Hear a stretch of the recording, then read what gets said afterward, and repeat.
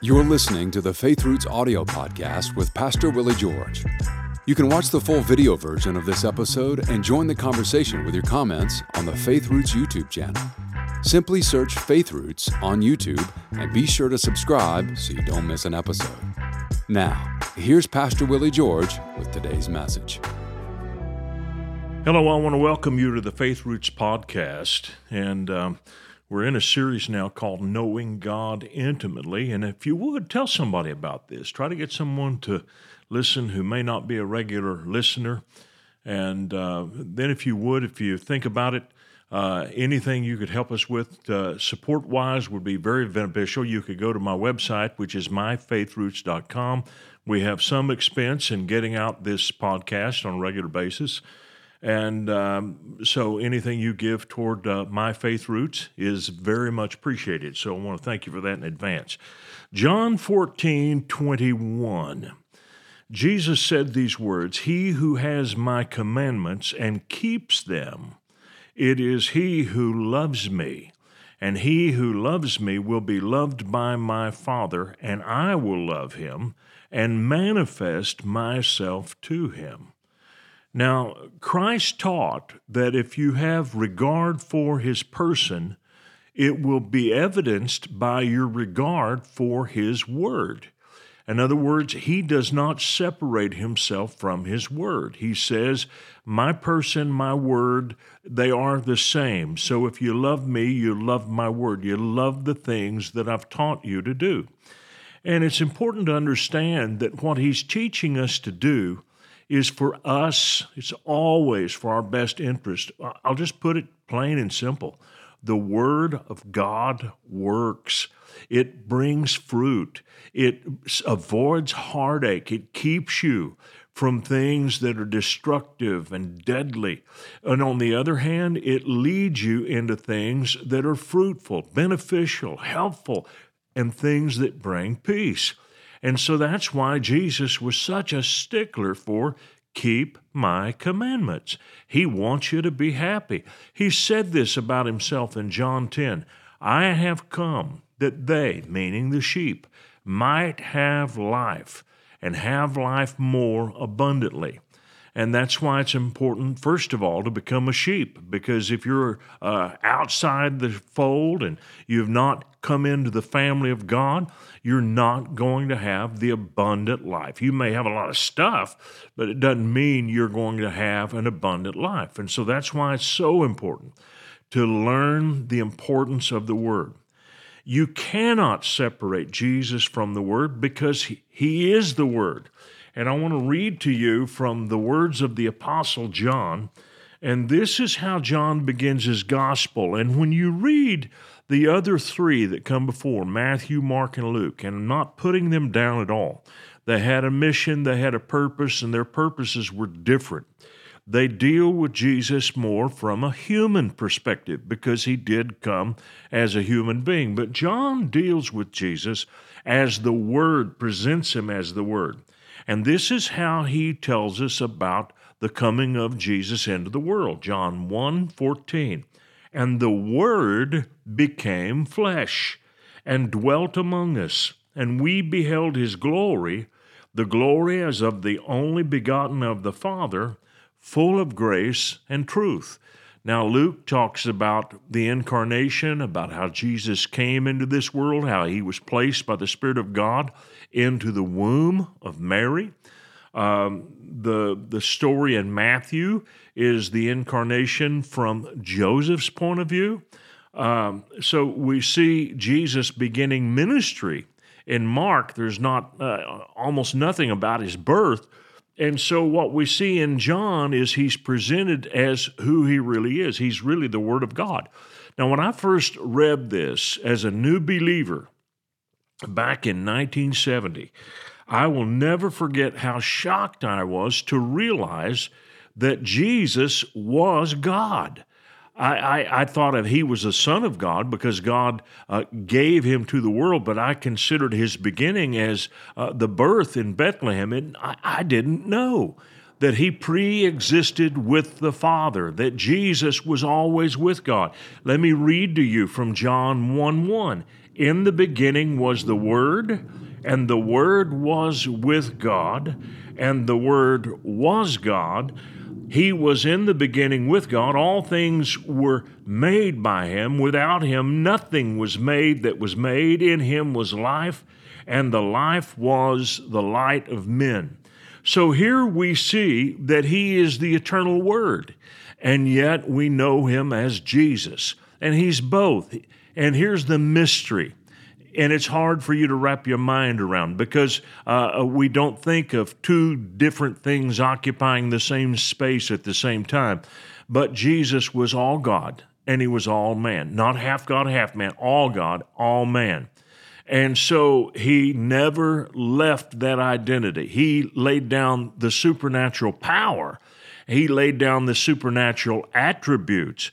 Philippians chapter 2 says he became of no reputation. Actually, what it means is that he emptied himself. In order to become a human, he couldn't bring the godlike power along. Somebody said, but Jesus had amazing miracles. He did.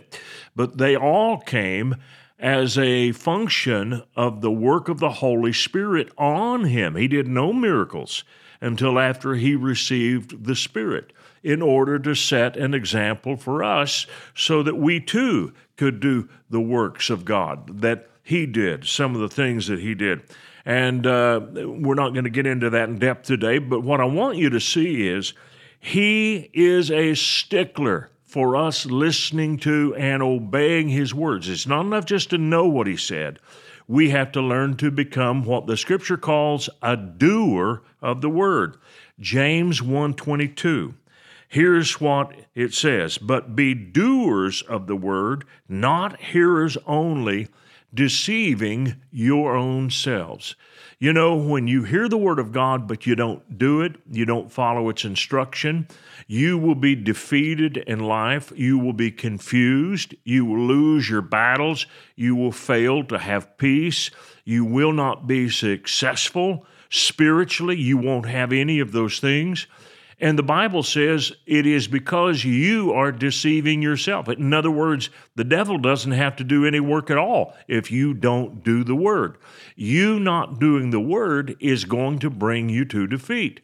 That's why it's so important that when you study the word, you always come away from your study with a thought about what you're going to do with what you've heard. You know, as a pastor, for all the years that I preached and ministered to people, I always came with this idea. What do I want them to know? And therefore, what do I want them to do? If people don't do the word, they never keep the word. It doesn't mean anything to them. It never becomes a part of their lives, but the word will transform you when you begin to be a doer of the word. And so that's why Jesus said you have to hear my commandments, but you also have to keep them. In other words, you got to do them. It's the doing that brings the blessing. Let me give you a great example of this. And it was the first time that I ever had anything like this happen. And for those of you who've listened to me preach or teach, you maybe have heard this story before. But about 3, 4, 5 weeks into my walk with Christ, I went to church and was very faithful, went every service, and every service requested prayer to anyone who would come near me and ask me, Willie, is there anything we can pray with you about? And I would always say, yes, pray for my girlfriend. She doesn't know the Lord. And some of the people were very kind. They meant well, but they really didn't help me because they didn't teach me the word. But there was a lady, I'll never forget her. Her name was Dorothy. Dorothy did me a favor. She gave me the word of God. And she said to me very plainly, Willie, you need a new girlfriend. Now, I have to be honest with you. When she said that first, my first thought was, she's trying to set me up with a Christian girl who's here at the church. But then she went into the Scriptures. When she went into the Scriptures, I realized it was a lot bigger than what I thought it was.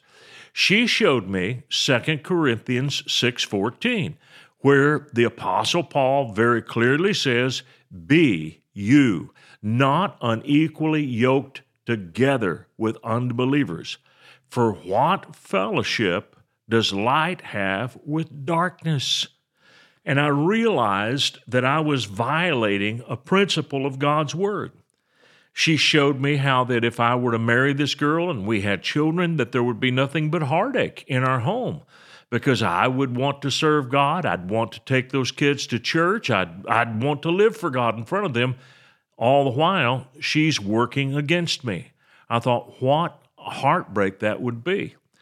Now, I went home, not really determined yet that I was going to break up with this girl.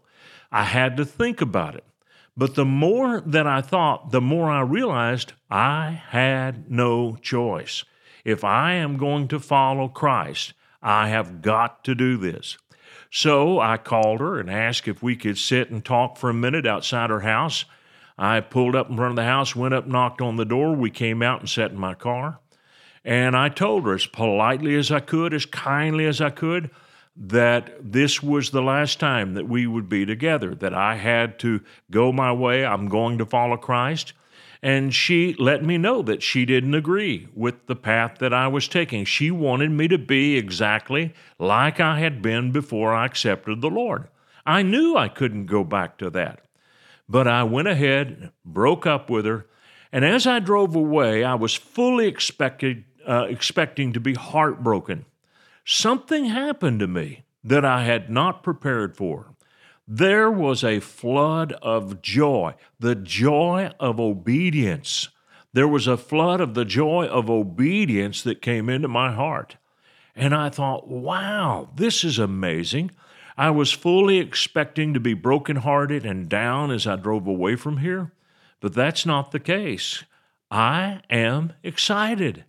I'm looking forward to what God has for me next. And I didn't have a steady girl after that for many months, in fact, over a year. And even then, she wasn't the one that I was going to marry. But the point that I want to make is I came to a place where I saw that when you do the Word of God, it brings a joy to your heart. So it wasn't enough just for me to hear it.